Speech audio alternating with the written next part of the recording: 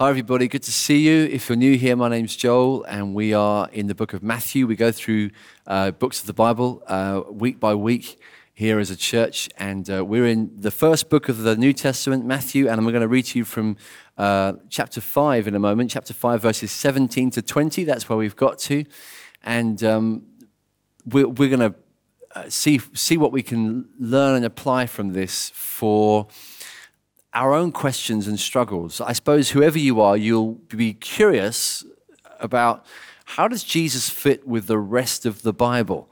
Certainly if you've come to church today for the first time, or if you come to church for the 12th millionth time, that's always a thing for us to wrestle with and clarify. Because the Old Testament law especially can seem demanding, it can seem obscure, it can seem culturally removed from us. It can seem even pretty non-PC for us 21st century Brightonians. What does Jesus make of it? How does he fit in with it? And how should we understand this? This is actually a really important subject for us, and you'll see why as we get into it. Today's reading is from Matthew chapter 5, verses 17 to 20. Do not think that I have come to abolish the law or the prophets. I have not come to abolish them, but to fulfill them. For truly I say to you, until heaven and earth pass away, not an iota, not a dot will pass from the law until all is accomplished. Therefore, whoever relaxes one of the least of these commandments and teaches others to do the same will be called least in the kingdom of heaven. But whoever does them and teaches them will be great in the kingdom of heaven. For I tell you, unless your righteousness exceeds that of the scribes and the Pharisees, you will never enter the kingdom of heaven.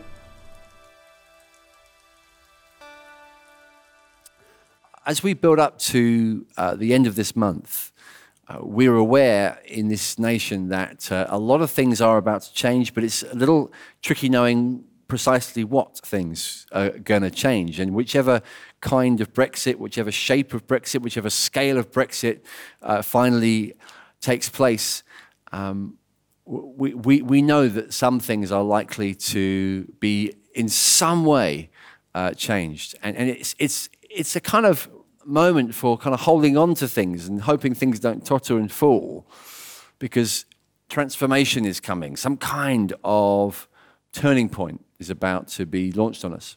I suppose Jesus' ministry would not normally be compared to Brexit, but the point I want to make is that he brought huge transformation to people's lives. When he started preaching, it shook things. It shook things so much that people were reaching out for the railings, as it were, trying to think, how do I get some stability? What in this new landscape reminds me of what was before? Is there anything left over?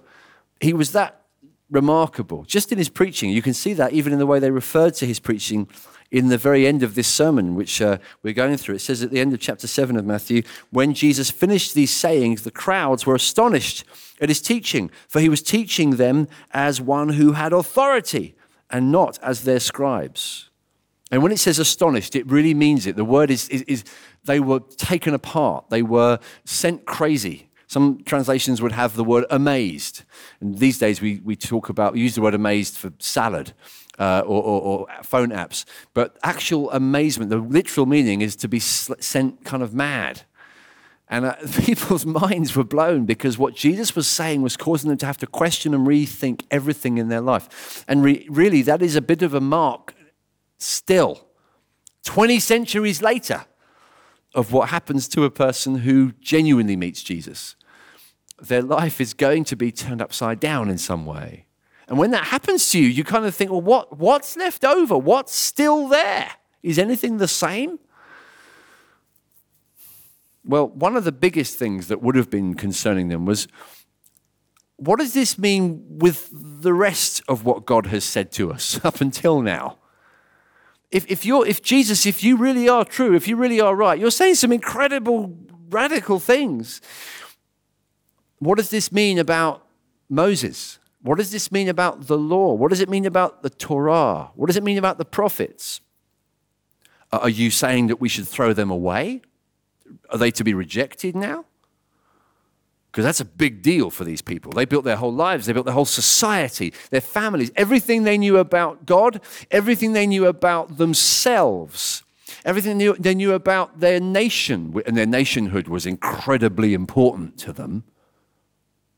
They knew from the Torah and from the prophets. They knew from what we would, I guess, we call the Old Testament. It's kind of a shorthand way of saying all the writings up till now. That's kind of what Jesus is saying, is referring to here in this passage.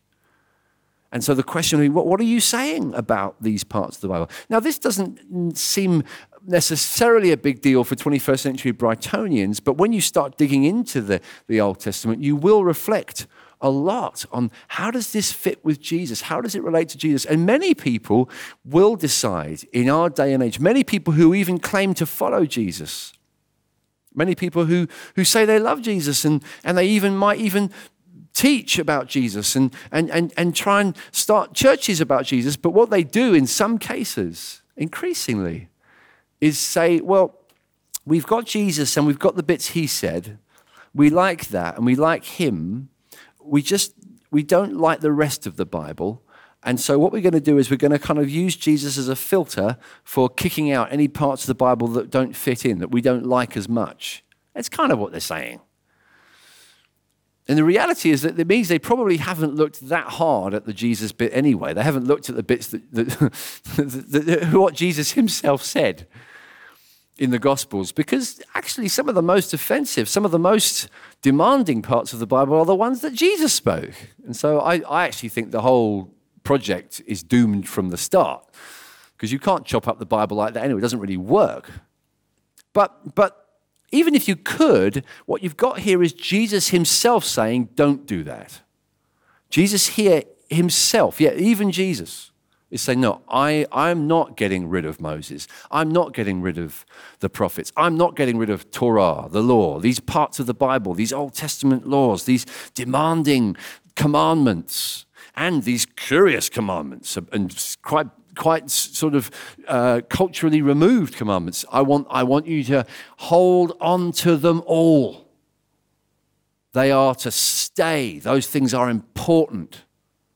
Jesus is insisting on it. What does he mean? Really? Is that what Jesus is? Jesus wouldn't agree with the law, because we have this kind of image of Jesus as the kind of guy that would go on BBC Question Time and get a round of applause for everything he said, which is frankly not true. He wouldn't. But we particularly struggle with these parts, and yet he's seeming to be prepared to affirm them. But in the way he affirms them here, we find some fascinating words, because he doesn't necessarily give a blanket affirmation. He actually uses the word fulfill. He said in verse 17, I've not come to abolish the law and the prophets, I've come to fulfill them. Fulfill them. What does he mean by fulfill? What does Matthew mean with that word? Well, we've got a bit of a head start, actually, because we've seen that word crop up quite a few times in the first 4 chapters of Matthew. It's come up 6 or 7 times already.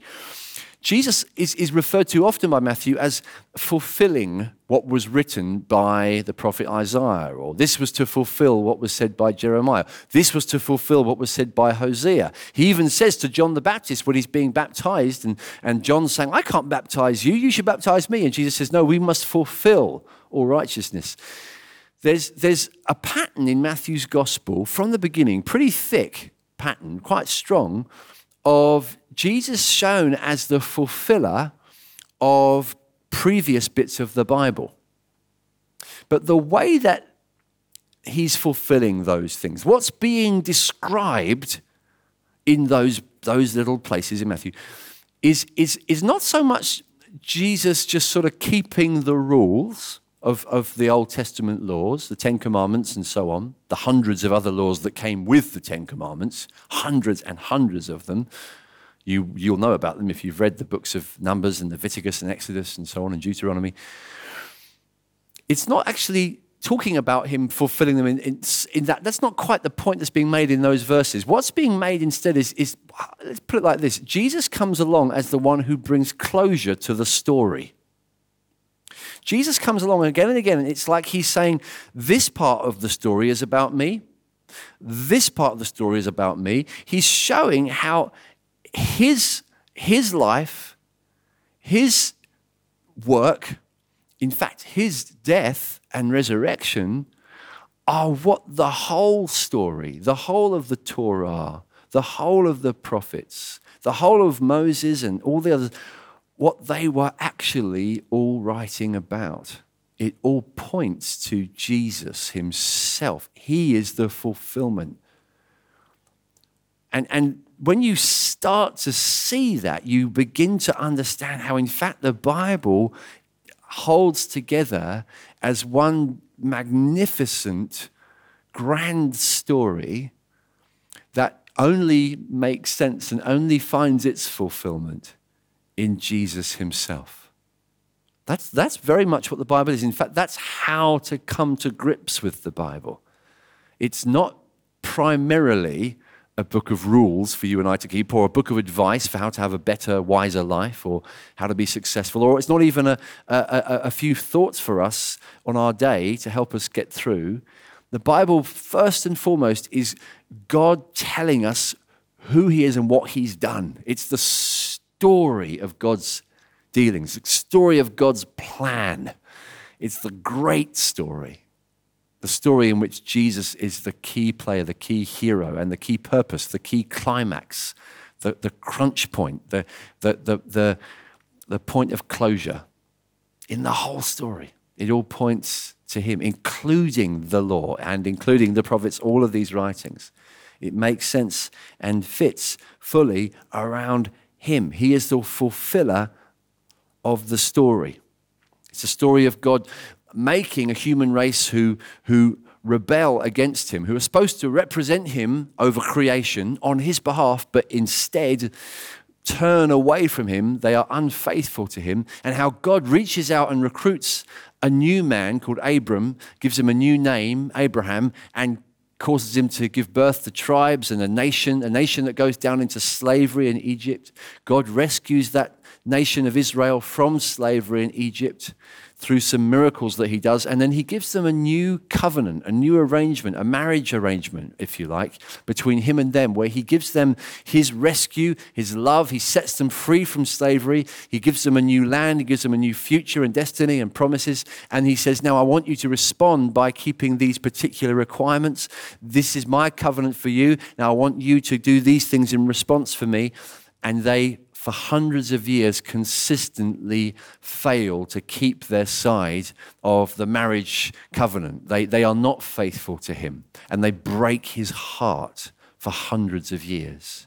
And he sends messengers, prophets, called to bring the people back to their covenant vows, their promises, their relationship with Yahweh, the God of creation, the God of Israel. They say, you've got to come back. You've got to come back to the law. You've got to come back to this God who gave you a covenant.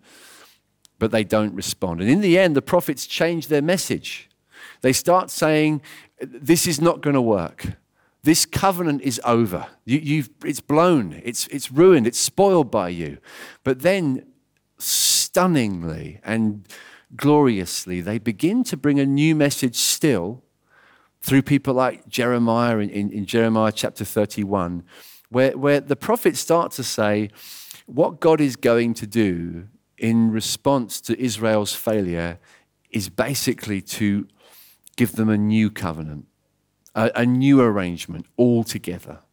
And it will be characterized not by laws being written on stone, rules that they have to go and look up, as it were, and things they have to keep by sort of fear and trepidation and unknown kind of expectations, but sort of, well, I've got to keep these rules to keep in with God because I don't really want to, but I suppose I have to. I don't really like God. I don't really like the rules, but I suppose I have to keep them. Otherwise, I'll be in trouble. No, Jeremiah says, no, God is going to write these laws on your hearts. God is going to work within you to create love and desire, transforming motivation so that you begin to obey and please and show faithfulness towards and trust towards him out of a heart of love because you've been won to him, because you want him. God's going to change you inwardly. He's going to change your core. He's going to change your inner motives and desires. He's going to work within you to bring change. This is the story the Bible tells, and this is the very story Jesus is coming with and saying, I have come to fulfill this story. I am the fulfillment of this story. I am this story happening and being brought to its climax, being brought to its closure. It's happening through me, finally. It's like in a good kind of crime detective film where the detective starts to put together all the clues, all the threads, and they fit together. And you say, that's why that happened. Oh, that's how this happened. Oh, this bit didn't make sense, but now it does. And you actually read the Bible, you start to say, that's what the animal sacrifices meant. That's what this priestly system meant. That's what the uncleanness and the cleanness meant. It all pointed to a place in history where God had to come and show his mercy and his justice at the same time. Jesus is the proper fulfillment of all of these things. And so Jesus fulfills the Torah by fulfilling the story. And it does mean, in fact, that in a sense, the relationship you and me should have with the Torah is very different to the relationship that those people of Israel should have had with it. He did bring it to an end. In fact, we have to look a little bit at the very words he uses, like in verse 18 here, which we read, where it says this, I say to you, until heaven and earth pass away, not one iota, not a dot will pass from the law until all is accomplished. Now, what does he mean by that? It's actually interesting to compare that phrase, until heaven and earth pass away, with a bit later on in Matthew's gospel, where Jesus is talking about the huge changes that are about to take place in Israel in the lifetime of his very disciples. He says this to them in Matthew 24, verse 34. Truly, I say to you, this generation, will not pass away until all these things take place. Heaven and earth will pass away, but my words will not pass away. So it's interesting, in Matthew 5, he says the Torah will not pass away until heaven and earth pass away, but then he talks about in their very lifetime, something like heaven and earth passing away. He's using big language, but then he says, my words will not pass away. It seems like there is a kind of a staggered process. There's almost like a relay baton going on here, where the big changes that Jesus brought into the world through his preaching and teaching, through his miracles, through his life and death and burial and resurrection and ascension to the right hand of God, what Jesus has come to do in Israel and in history at a certain time and place has changed the way that these Old Testament books are to be read. That in one sense, they have passed away, in the sense that we are not called to relate to God through the Torah. If you want to get to know God, God himself has come amongst us. He's like the Torah, the law, has come in the flesh. God has revealed himself to us. He has walked our streets and lived amongst us. And he is, by his Spirit, he's living amongst us here now. By his Spirit, he can be in our lives in a way that the law itself was never quite able to do. By his Spirit, he can be in our hearts. He can bring transformation. He can be the real presence of God bringing his leadership, his lordship to our very lives. And it's interesting again that he says in verse 18 here, I say to you, until heaven and earth pass away, not an iota, not a dot will pass from the law until all is accomplished. What did Jesus say from the cross as he was dying? It is accomplished. And Matthew makes the point. He even describes, it looks as though he's describing heaven and earth passing away. At the cross, there was a huge amount of drama. There was earthquakes. There was the sky going dark. There were bodies coming from tombs. There was a curtain in the temple separating the people from the holy presence of God. and that the law had set up in the Old Testament this special priestly system. If you wanted to go to God, you had to go legally through this sacrificial system curated, presided over by these specially selected priests. They were the only way. This was the only way that one could come to be before the God of Israel. And at the point when Jesus gave up his life on the cross, this curtain was torn from top to bottom. God tearing it and saying, this old way of relating to me, this Torah, this system of approach is in fact obsolete. This is in fact not the way to know me now. I am welcoming you in by a new and living way. I'm welcoming you into a new kind of relationship, a new way of knowing me. And so we come now to God in his son Jesus. And whereas after Moses, Joshua, for example, is told at the very beginning of the book of Joshua, in chapter 1, he's told, abide by these laws of Moses. Teach the people to obey these laws of Moses. Jesus, at the end of Matthew chapter 28, having risen from the tomb, appears to his disciples and says, go into all the world, make disciples of all nations, teaching them to obey everything Moses has commanded. No, that's the whole point. Teaching them to obey everything I have commanded. Jesus is saying, I'm the new Moses. I'm the master. I'm the teacher that you need. And these rules, these laws that are here are now superseded. I have this authority as your master. I don't bow down to the law in that sense. I've come where the law was the moon that worked in the night to give you light. I declare the sunrise. I've come as the sun. The moon was just a reflection, a pale reflection of the light of the sun. Jesus is God come in the flesh to guide and lead his people, his cherished, beloved people, in whose hearts he has worked.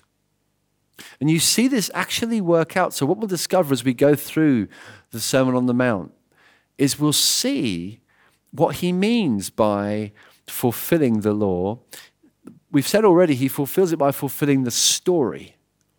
But you'll see that actually he starts to make his own commands on his people, his demands on his people, but they work at a different level than the laws of Moses. The law of the Old Testament was really related primarily to external obedience. You could be a keeper of the law, it would seem. You could at least give the impression of being a keeper of the law by going through the motions, by very practical and outwardly impressive things. And Jesus is coming and saying, listen, I'm calling you to a level of obedience that goes deep beneath the surface. It comes from within. It comes from the heart.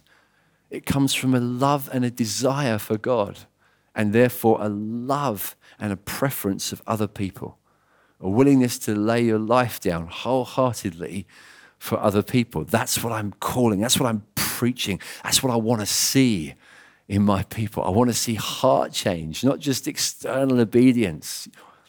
God knows we can have external obedience, but your heart can be cold. You can look very religious and you can look very holy, and on the outside come across as ever such a righteous person, but your heart can be murderously cold. It can be filled with lusts and desires and hatreds, and greed, hypocrisy and pride.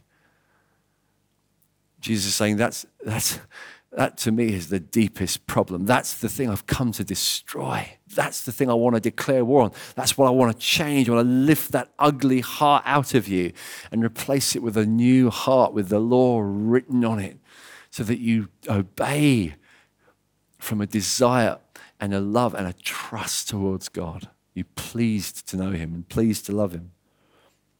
So Jesus fulfills the law by fulfilling the story it tells. And I suppose it's worth us being honest at this moment and thinking, am I really ready for that?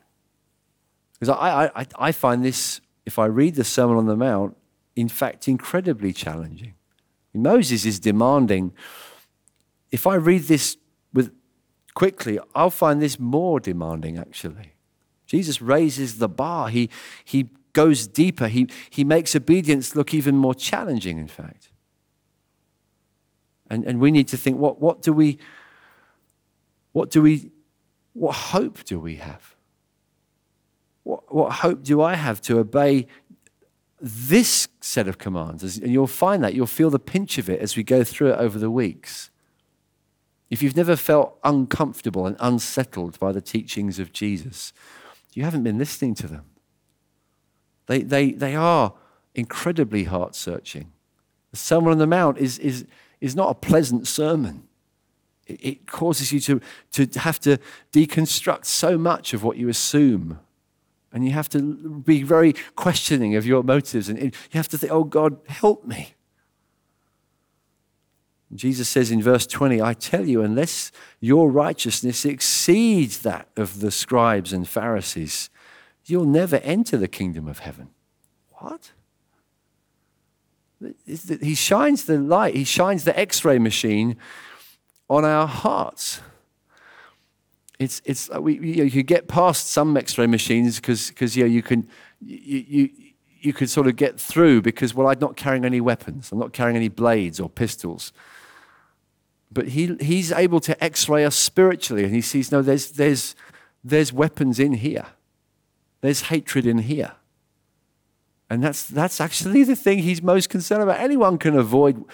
It seems that there's a way to live a righteous life outwardly that he's not impressed with particularly. He's really looking to see something that's so much more profound, so much more inward. And it does cause us to have to stop and reflect to the point where we might be tempted to think, how is this good news? This is not the good news according to Matthew. Is it not? I thought that's what it's called, the beginning, the gospel according to Matthew. That's what it means, good news. How is this good news? To be told by Jesus, you thought Moses was hard. Game on. I'm come to, he was an amateur. I'm going pro. This is going to get a lot harder. Welcome to the SAS of righteousness. And so we could be so discouraged and think, well, how is this possibly good news?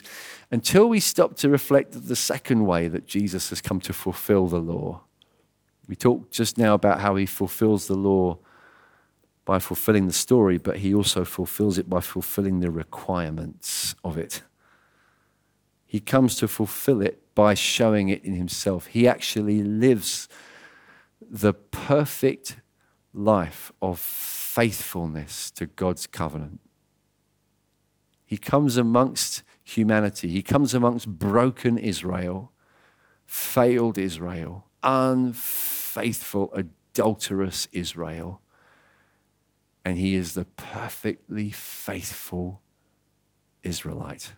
He keeps every single one of the laws of Moses, not just externally. He keeps them from a heart of love. He loves to do God's will. He loves God's law. He loves it through and through. I love your law. That's the heart of Jesus. He said to his disciples, my food is to do the will of him who sent me and to finish his work. He was always obeying his Father from sheer delight and pleasure. He utterly trusted him and loved him, as we are all called to, but none of us have. Our record is terribly stained. And he came to Israel showing how it was to be done, but not just showing how, but doing it on their behalf. And so when he says, I've come to fulfill this law, you could say, it's like my friend Glenn Scrivener says, Moses gives you an empty glass with the expectation, you better fill this up. That's when someone gives you an empty glass, it's like they're saying, fill it up for me. Fill this. Moses gives you the laws and says, now you fill them. You fill this out in your life. You better. This is the demand on you. Jesus doesn't give you an empty glass. Jesus has filled it out himself. He has fulfilled. He's filled it full. His life was a full life of sheer covenant obedience. And he gives it to us as a gift. He says, this is yours. This is now your record. This righteousness is now yours. I give it to you. I am the Israelite you never were. I am the Adam that failed. I've come to be what you've never been. This changes everything for me and you, doesn't it? It sets everything straight. It changes the whole situation. It changes the situation for Israel completely.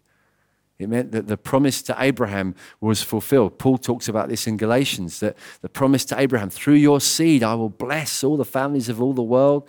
And Israel could never live up to that. How could Israel do that with all her unfaithfulness? And yet Jesus, the perfect one, has lived out what Israel was meant to live out, to be obedient, to be faithful, to be a light of the world, and ultimately to suffer and take on the wrath of God on behalf of the world, so that he was enabled to then rise from the dead as the new Israel, to bless all the nations of the world. And that's what's happened. God has fulfilled this story. It all pointed to him. But you and me, we don't relate to God by going, if we think, I've got to know God, so I've got to just keep all these rules and live like an Israelite, if you like. Well, it's a bit like if I needed to go to the dentist, which I do sometimes, and I saw the sign that says this way to the dentist, and I stopped there and waited for I sort of waited for the sign to fix me. And eventually I might get shoved into the dentist's office. He said, no, the sign won't fix you. Or is the sign wrong? No, the sign is to point to the dentist. The law points us to Jesus, and it does in all kinds of ways. It points us, and we must read it. You will learn God's ways. You will understand his son better. We meet Jesus in the law for sure as we read it. But we must find Jesus there. We don't read it for rules. We don't read it to try and bring ourselves up by our moral bootstraps. We don't read it to become more to become more like the Israel of the ancient world. We've actually been set free from the slavery of the law, in that sense, to come into a new kind of slavery, slaves of Christ, whose law searches our hearts much more profoundly. And it's perfectly in keeping. It's not that the dentist would say, well, that sign's rubbish, that sign's wrong. No, the sign's right. It points you to me. It's good. The law is good. It's a gift from God. But ultimately it's good because it points us to Christ. And Christ is the only one who can change the heart, who can melt the heart, who can transform the heart. How does he change us? How does Jesus create transformation in us more than the law does? More than the Torah, more than the prophets? Well, the answer is actually in the prophets, in a sense. It's back there in Jeremiah. I mentioned it earlier. Let me read to you the very words. You've got to hear this as the voice of a heartbroken God who's called people out of slavery, out of Egypt, out of oppression, rescued them, loved them, given them a land, given them laws, watched them crush them, watched them turn away and commit all kinds of infidelity and unfaithfulness. And this is the way God speaks to them. Behold, the days are coming, declares the Lord, when I will make a new covenant with the house of Israel and the house of Judah, not like the covenant that I made with their fathers on the day when I took them by the hand to bring them out of the land of Egypt, my covenant that they broke, though I was their husband, declares the Lord.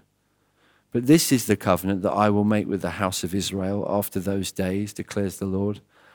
I will put my law within them, and I will write it on their hearts, and I will be their God, and they shall be my people.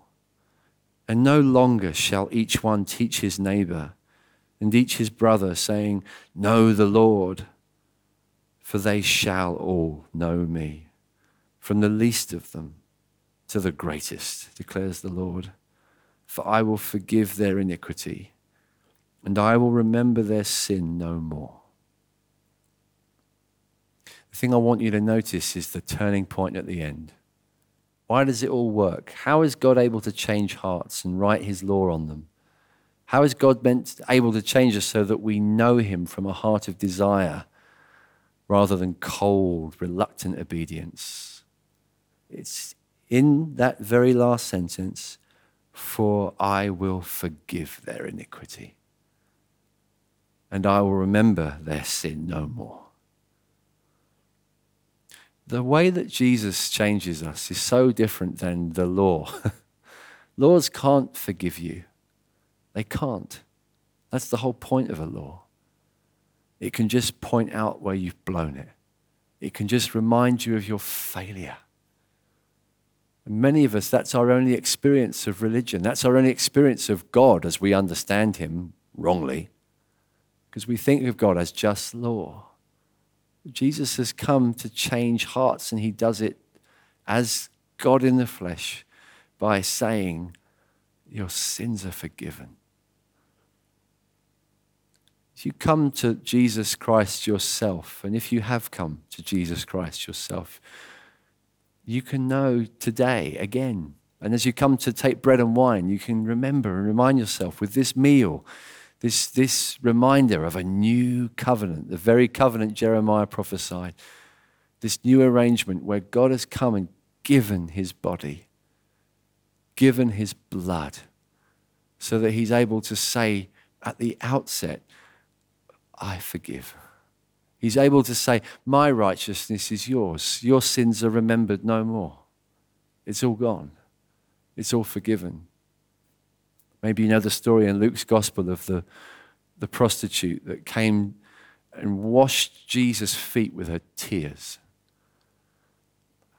And the people that were sat round at this sophisticated dinner party, these VIPs, were deeply upset that this woman had walked in and covered his feet with her tears. They were offended that he wasn't offended.